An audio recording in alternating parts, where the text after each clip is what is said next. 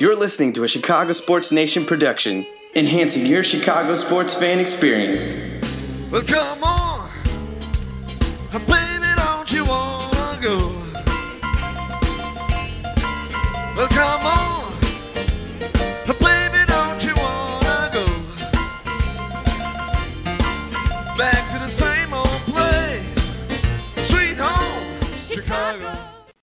Hello, everybody. Thank you for tuning back into Chi Sox Weekly, presented to you by White Sox Nation and Weggard Enterprises. Today is our fourth episode. I am John Suarez, joined by my co-host, Tony Marchese. Tony, how you doing today? I'm doing all right. It was quite an interesting day yesterday at the ballpark. Not exactly the ending to a good home opener that started out very promising that everybody was looking for. I'm a little deflated after it. But through the first week of the season, we're 3-3. That's a 500 ball club. That's pretty much on pace for what I expected the Sox to be at this point. John, how are you? Yeah, I'm doing all right. I would be doing a lot better if I didn't have to work and couldn't get my shift covered yesterday and could have been with you. For those of you that don't know, Tony did take in the home opener at the lovely Guaranteed Rate Field yesterday. Got a little snow there, didn't you, Tony? Yeah, we did. It was actually kind of cool watching the game in the snow. It's not something that you normally experience when you're at the ballpark, but it was kind of a cool scene. I wasn't really bothered by it. We were sitting in the club level on the right field side. There wasn't much wind blowing at us, so it was kind of comfortable. Plus, the good thing about club level is you could always just go right back inside and warm up. But I didn't feel like it was actually that cold there yesterday. Might have been a different story if I was sitting down the third base side. It was a good time, though, up until, the ending. Yeah, I'm sure. I am a little bit jealous. I am going to get up to a game here in the coming weeks. I'm actually going to go Saturday the 21st, quarter zip pullover day. We were talking about it on the first podcast. But they're playing the defending champion Astros, so I'm real excited to get out there and see what they can do against the defending champion. That should be a good series to watch, and it should really test, what the team is going to be going forward. 3-3 through the first week. That's 500, like I said. 3-3 doesn't even really speak for how well they've been playing, Tony. I mean, they should honestly probably be like, what do you think, 5-1? Yep, 5-1. And I think a lot of the problems that we've seen so far are coming from the bullpen. The offense has absolutely been there. This team is still. Yep, this team is still scoring runs the way that they did in spring training, but the bullpen and some of the bullpen usage is a little bit suspect, in my opinion. So right now, as a whole, the Sox have 6 guys hitting above 300 through 1 week of play, which is solid. That's good offense. But like you said, the bullpen play has been abysmal. And the thing is that the defense hasn't been spectacular either. They've been missing plays that should be very makeable. No, and Tim Anderson has had a couple suspect errors as well when we're talking about the defense. But overall, I'm somewhat okay with how the defense has played. It's really been the bullpen that I want to dig into. Yeah. I feel like with Timmy, you get what you get. I mean, his offense has been incredible. He's generated so many runs. He might even be like a top run generator by the end of the year. I think he's like 4 for 4 on stolen bases.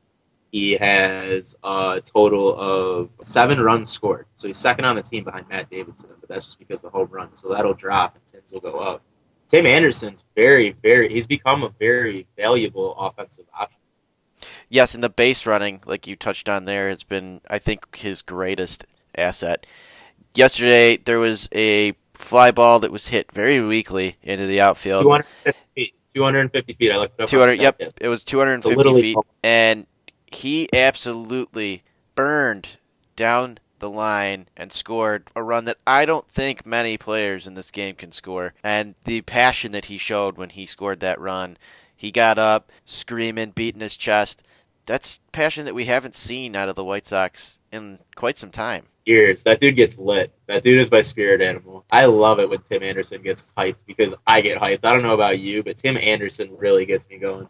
Yeah, he does. And I think that's going to be one of the qualities that keeps him on the White Sox. I was having a discussion with my buddy I went to the game with yesterday about Tim Anderson and about this exact topic. When Tim Anderson plays this way, granted the defense needs to pick up a little bit, but why would you go and sign a Manny Machado if you have a young Tim Anderson.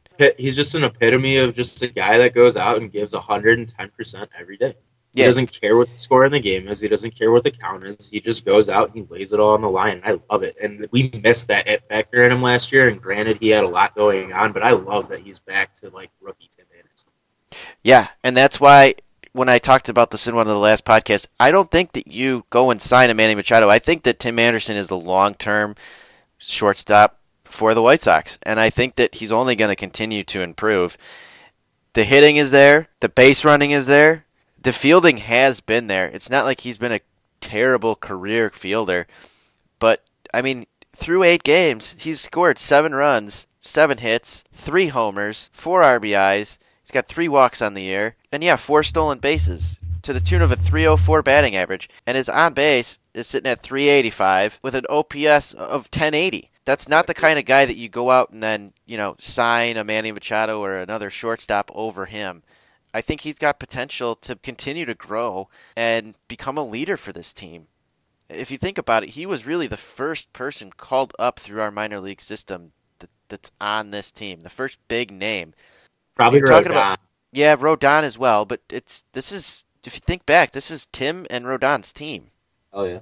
So I really think that Tim Anderson has a chance to be a top shortstop in the American League if he continues to grow. And not even that. The thing is that Tim Anderson's not moving out of short. He can't go play second. He can't go play third. Shortstop is his position. So Right. if we were to get Machado would have to play third. And let's talk about who's playing third right now, Tom. Yeah. This was also brought up at the game yesterday. The guy that I called for this is their starting third baseman this year, Yolmer Sanchez. This guy's going off too. In fact, he's leading the team in multiple categories. Literally every category but like home runs and RBIs. He's got a 400 batting average. His on-base percentage is 500. He's slugging 800. OPS 1300. He's got a double. He had 2 triples in the game yesterday.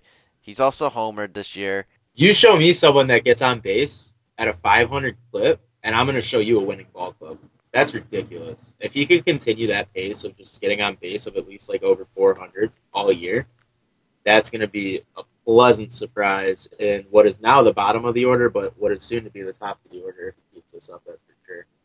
Well, yeah, I think Yolmer is probably pegged to move up in the order. I would maybe slot him in at number 2, maybe even give him a shot in the leadoff spot. I would give him leadoff. He's earned it. He hits triples. He gets on base. He's quick. He's got that little agileness to him. He's quirky. So I would definitely give him a shot in the leadoff role. I don't think we've ever seen him in the leadoff role. We might have, but not to my recollection. There may have been a few games last year that he was slotted in there, but I can't really remember any.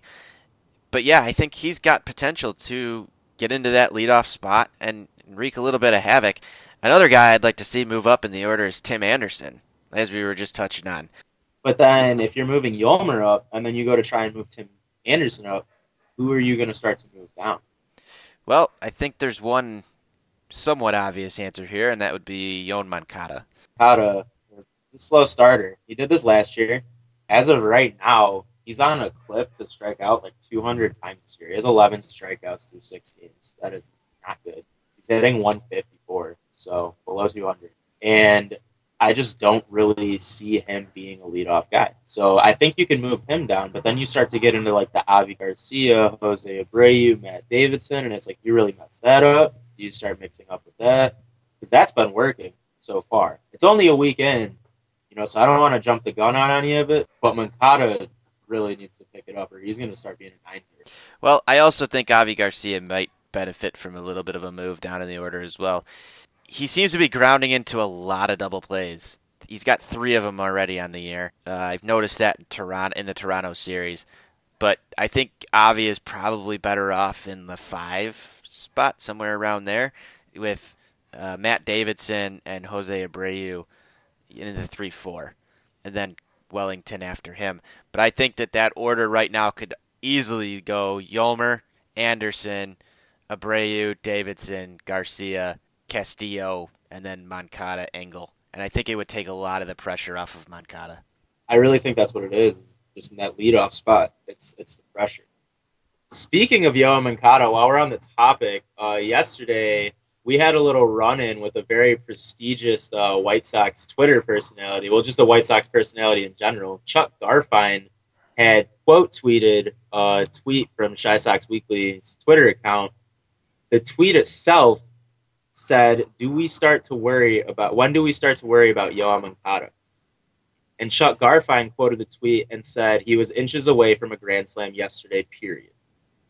Chucky G was mad. He was big time mad that we think that Yoan Moncada is not really producing. And he isn't. He has 11 strikeouts. So you got to look at it broad spectrum, like bigger picture.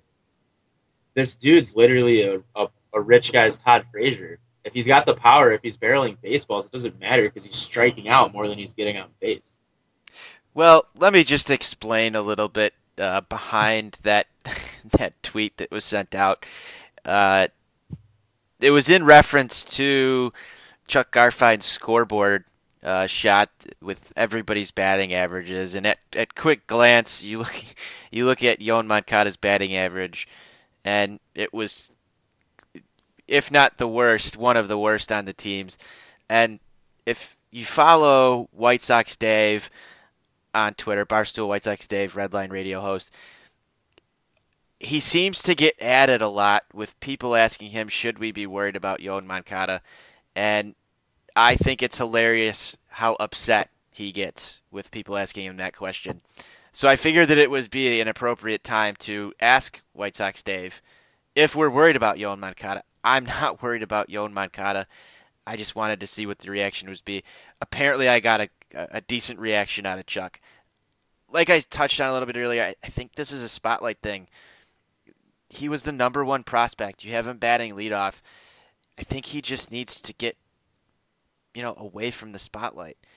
And I don't think he's really, like you said, either. Like, he's not a leadoff guy. I think he'd be better batting at the bottom of the order. Regardless of how hard he's hitting baseballs, we do want to see the strikeout rate go down. And maybe this is one of the things. Maybe I need to rip on Yoan Moncada a little bit here, and he'll turn it around. This strategy seems to work. Anytime I rip on somebody, they start to prove me wrong. So let's put Yoan Moncada under the microscope here. I just thought it was interesting, getting back on the Chuck Garfien thing, that, while he does interact with people, he really doesn't that often. I was scrolling through his Twitter feed, and he hasn't replied to a fan's tweet in like a week. And the only tweets that he quotes are like the White Sox Talk, the NBC White Sox page. So that like really got under his skin. Like I feel bad that was our first interaction with Chuck, because the tweet in itself was kind of a sarcastic tweet that I sent. Because, like I said, I'm not really worried about Yoan Moncada. I think he will figure it out. I think he's going to be an all-star. I'm on record on the last podcast saying that I think Yoan Moncada is going to have more all-star appearances than Jose Abreu and Avisail Garcia combined. I think he just needs some time to figure it out. I am not a Yoan Moncada worrier. I just like to maybe get a little sarcastic on the Twitter sometimes. So I find it very surprising that Chuck replied with such fire. But it did spark somewhat of an argument with people, because we do have some people who started to defend the position that Yoan Moncada is not gonna work out, or that he's terrible. He has had quite a brutal start to the season, but again, I'm not worried. I think maybe he just needs a little bit of time, and like I said, maybe a move in the batting order from that leadoff spot, and I think he'll be fine, especially when it starts to warm up. Yeah. I don't know. I just thought it was hilarious. I actually met Chucky G last year at the Cubs Sox game, and he's actually a really nice dude. So it's all love right there. We're all White Sox fans. We're all White Sox personalities. So if anything, it was just more so playful banter. Yeah, absolutely. Like I said, I'm not a Yoan Moncada doubter. We love Chuck Garfien. We love all the work that he does covering this team, and it was just kind of funny, like we said, to see him come right back at us with that tweet. He was quick with it. I was at work. That's the reason I'm bringing this up is because I was at work and my phone is just and I'm like, what the heck is going on right now? I pull it up and I'm like, Chuck Garfien quote tweeted me. What? I look at the Twitter and I'm like, oh god. Yeah, that was good stuff. That was good stuff. All right, well, moving on. There was actually more than one baseball game played over the last week here, and we did break down opening day extensively in our last podcast. Let's start to talk about a few of these other games. The Saturday game that the Sox played against the Royals ended up a 4-3 winner for the White Sox. It was the second game in a row that they had kind of handed it to Kansas City, which was nice to see. The other game in that series did get rained out, so I'll take the sweep in our first series. This was the Giolito start, and Lucas looked somewhat all right. I don't think he actually had his best stuff in this game. I think he looked rocky to start. The thing is that he gave up a majority of those runs in the first inning. So he kind of calmed down a little bit afterward, in my opinion. You'd like to see him start strong, especially with how the bullpen's going. Yeah, he did give up the 2 runs in the first. He gave up 1 more in the third, but he was clean for the rest of the game. He did get through 6 innings, and he did only give up 4 hits. What you don't want to see, though, is the 4 walks that he gave up. That's kind of a large amount of walks for a starting pitcher to be given up through 6 innings. Don't like giving out those free passes. How many strikeouts did Giolito have? Giolito only struck out 1 batter. Yeah, 1 to 4. Yeah, you can. Yeah, and this was a good game to see Soria come in and actually close it out. It kind of gave some definition to who's going to be in that closer role. Farquhar ended up with the win, and Nate Jones did make it through a scoreless inning and struck out 2 batters. The pitching was overall pretty decent that game. On the offense, you did see Moncada hit a home run in the 8th inning off of Mauer with nobody out, so that was kind of good to see. And then you got more RBIs out of Davidson and Castillo. Castillo came through with a clutch 2-out RBI as well during that game. Yeah, he had that 2-run double that put us ahead. So we were actually down 3-1. I remember that game. And then Moncada led off the 8th with that home run. So that kind of set the tone. And that's basically just going to bring us back to our motto of the year. Just Ricky's boys don't quit. They didn't quit. And they just kept fighting. It's the first of many that you're going to see. Yep. And then obviously, like we said, the game the next day was postponed due to cold. And then we took a trip up to Toronto. Yeah, that trip up to Toronto was, if we didn't pull that that closing game out, that would have been quite a forgettable series. First game, the Sox actually were winning 1-0 a majority of the game. That was the Ronaldo Lopez start, and he looked phenomenal. He was sitting at like 97 the whole game. I didn't know that he had that type of velocity, that consistent velocity, and you would just kind of like to see him hit his breaking pitches more. You know, he was missing his slider low and away a lot. But other than that, he looked phenomenal. He looked like our best pitcher so far through the week, in my opinion. I don't know about you. Yeah, his stuff was electric that day. And I really didn't really think about that either coming into this. He outshined Giolito the first time through the rotation. And he obviously outshined James Shields. So I really like what I saw out of Lopez. That velocity was excellent. But there was one guy, I think, who really, really shined in this game. That was Mr. Castillo. He had 2 solo home runs, not just one. And they were both shots. Like, once they left the bat, you knew. You were like, oh, God, here it goes. You would like to see them generate more runs than 2 solo home runs. That kind of basically brought us to our demise in that game. Right when they, Lopez gave up the home run to Josh Donaldson. He started blowing on the whistle. You remember that? Yep. And that was Josh Donaldson is now public enemy number 1.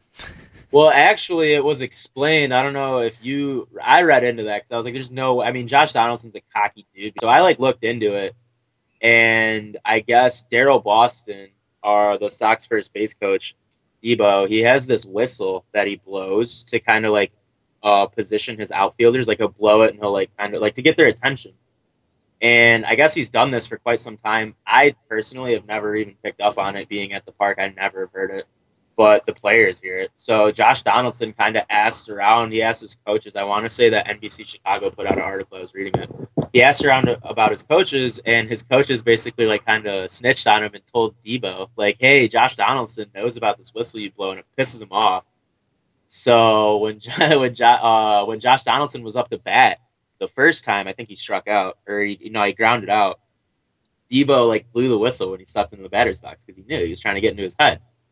So honestly, in my opinion, I'm not going to be biased about it. I'm a huge Sox fan. That was warranted. I think it's funny now looking back on it, now that I kind of have that background knowledge on it. And then there was also a video that they put out the next day of like Daryl Boston blowing the whistle at Josh Donaldson while he was warming up, and they kind of tipped their caps to each other. So I don't think there's any bad blood from that scenario, but we definitely still hate Marcus Stroman. Well, yeah, I think that there's some bad blood between the Sox and the Blue Jays, and it'll be interesting to see, what happens the next time these two teams meet. It'll be interesting to see if Donaldson's in pinstripes next year. You never know. So. Yep, that's true. He is a free agent. Try not to hate him right now. I can still hate Marcus Stroman. Well, we've got Yolmer Sanchez. We don't need Josh Donaldson at the moment.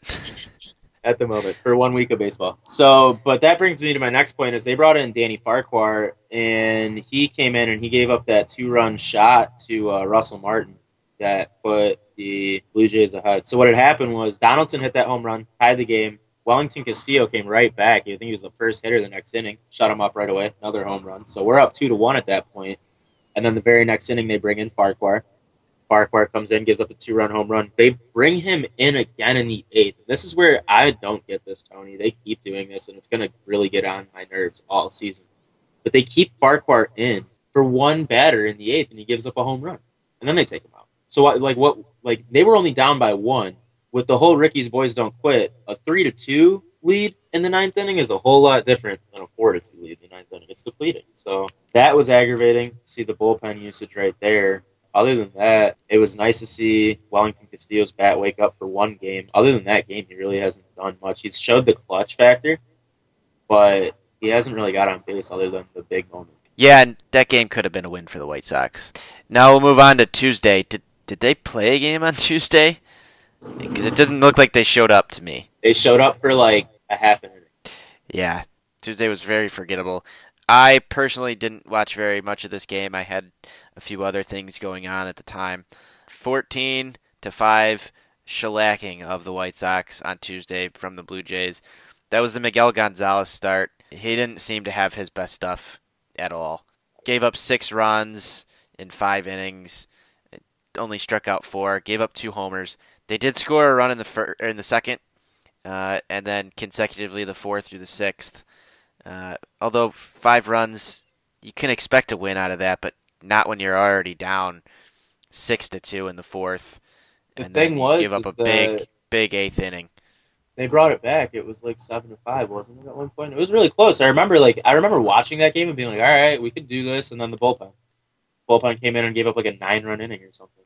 7-5 in the bottom of the 8th, and then they came out with a 7-run inning. Yeah, they quit then and there. They weren't quitting up until that, but once that 7-run inning happened, I actually watched it all the way through, to be honest, too. I think they got another run in the 9th. Someone hit a home run. I think it was Yolmer. That game was... Yeah, no, they didn't score in the 9th. Their last run came in the 8th. That was their 5th run. Solo home run. Yeah, it was Yolmer Sanchez who hit an 8th inning home run off of Tyler Clippard. That's what pulled them within. And then, yeah, the team just kind of fell apart there. And a lot of that was the bullpen again. Infante, in the 3rd of an inning, gave up 3 hits, 5 runs, all of them earned, to the tune of a 33.75 ERA. And then Juan Minaya coming in for another 3rd. He did give up a hit, but he didn't give up any runs and got out of that 8th. But just probably the worst inning that the White Sox have had this season. Gregory Infante's ERA after the fiasco in extra innings yesterday as well. He's appeared in 3 games, and he's only pitched...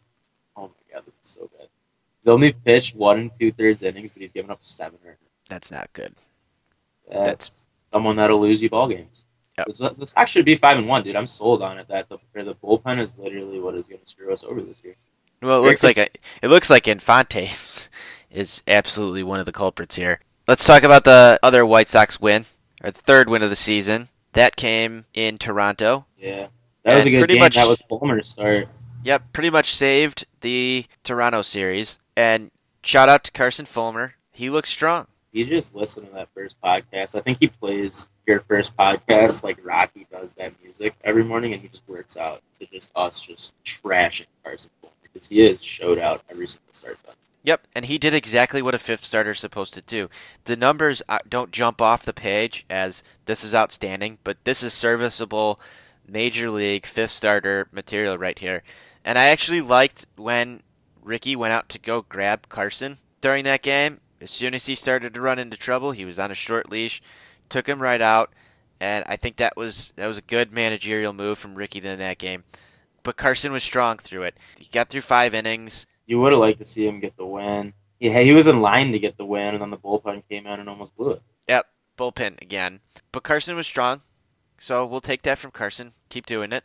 Otherwise, we're going to have to get back and rip him again. That was another Ricky's Boys Don't Quit. Abreu hit that dead center moonshot in the 8th inning to put him ahead, and they just kept the lead from there. Yep, so that was it. That was a good way to end the series in Toronto and come back to Chicago, and let's briefly kind of touch on what happened yesterday. Yeah, so yesterday the White Sox were winning their home opener 7-4 going into the 9th inning, and they lost. And why did they lose? Bad bullpen usage. I think that you have a little bit of a theory on it, so I'm going to kind of hand that one over to you. But I agree 100% with this theory that you have, so let's hear it. Well, my theory was this bullpen was mismanaged during this game. After James Shields goes 5 innings, giving up 3 runs, which we have said with this offense is enough for the Sox to win a ball game, especially when you're up by 3-4 runs. Let's look at what Ricky Renteria did. He brings in Danny Farquhar. Farquhar goes an inning and a third, striking out 3 batters and not giving up a hit. Great. Looked great. This is in the 6th. In the 7th inning, with 1 out, Ricky Renteria brings in Luis Avilan.